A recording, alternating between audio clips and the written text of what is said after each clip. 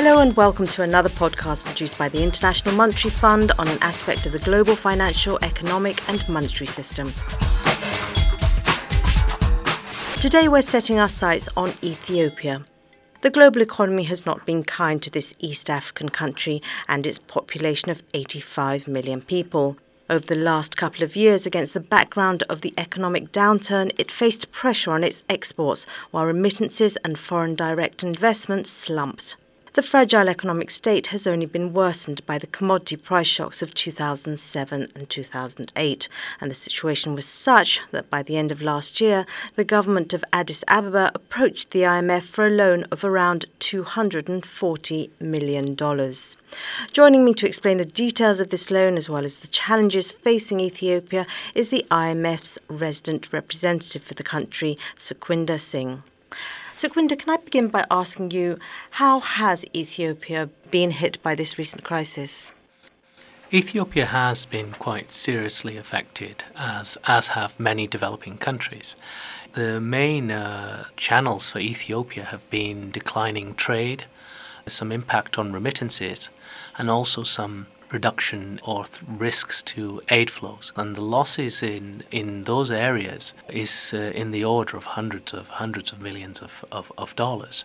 What about compared to other low-income countries in Africa? How does it fare? How does it rate compared to them? The most seriously affected countries in Africa were the oil exporting countries, because they had experienced, after a period of very high oil revenues because of oil prices, they have suffered the biggest decline in revenues, the biggest increase in their fiscal deficits.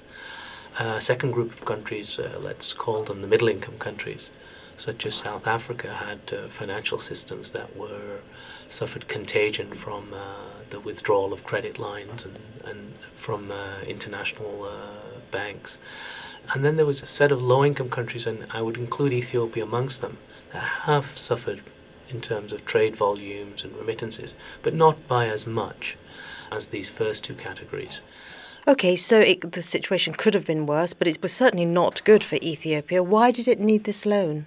Certainly not good indeed. Ethiopia needed this loan because despite a very strong economic growth in recent years, a very impressive growth by any standards, the economy was perhaps beginning to overheat on one hand, and also it faced this fuel and food price shock in 2008, followed closely by this major slowdown in the international financial crisis.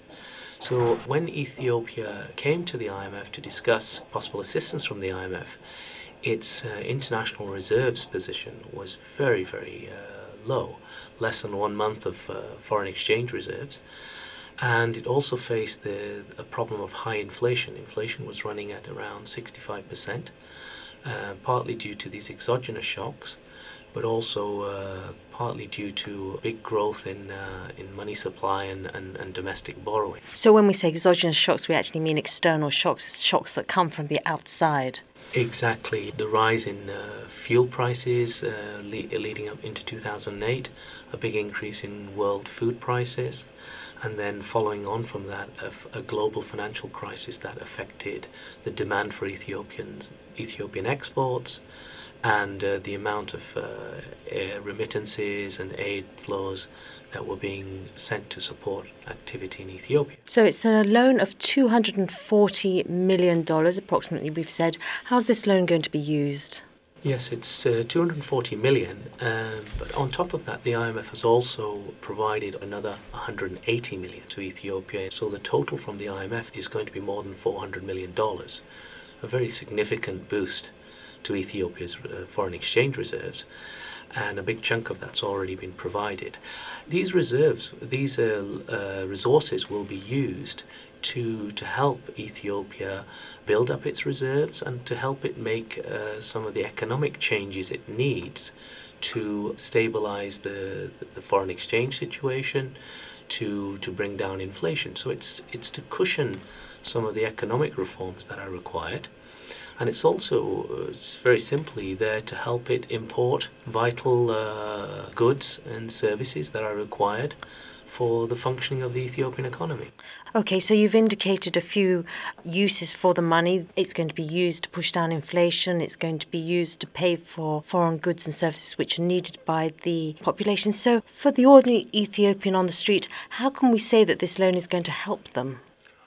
It will help them in many ways. First of all, if it supports, as it has been, the implementation of good policies. And here I should say that for the last year and a half, while the IMF has been providing support to Ethiopia in implementing its economic reform program, the government has done a tremendous job in implementing a sound monetary and fiscal policies that have helped bring down inflation tremendously. So the commitments of the government that were the counterpart to the loan are being implemented very, very well. How will it affect ordinary Ethiopians? Well, inflation at 65% double the prices of many items that ordinary Ethiopians consume every day. Now inflation is down to negative rates now a year later, and these are the consequences of the policies that were implemented that were supported by this loan. And this is a huge benefit, especially to the poor, who are the most vulnerable to high inflation. That's one way. Having foreign exchange reserves is a critical for allowing essential imports to reduce some of the delays that were taking place in the foreign exchange market, to allow vital medicines, educational equipment, machinery for all the infrastructure development that's taking place. And it's vital to cushion and protect the economy for any shocks that are part and parcel of being part of the world economy. So you've outlined some of the macroeconomic challenges that are facing Ethiopia as a country, and you also indicated earlier in our conversation that it had been performing rather well as an economy, but that it had confronted these exogenous external shocks in recent years. Give us an overview of the performance of the Ethiopian economy in recent years. The Ethiopian economy has been performing very well by any standards in recent years. Growth has been in a very high rate by developing country standards, in double digits according to official statistics, and that's something very impressive. There's been a huge development in infrastructure, some very important public investments taking place, and in agriculture there has been some improvements in production as well. At the same time, however, this has raised some macroeconomic imbalances. We have seen some decline in foreign exchange reserves in recent years to levels that have been of concern, and inflation, of course, last year was extremely high, and partly, of course, that was due to exogenous developments, but partly it was also due to a rather fast growth in public borrowing. And this was a concern recognized by the Ethiopian government.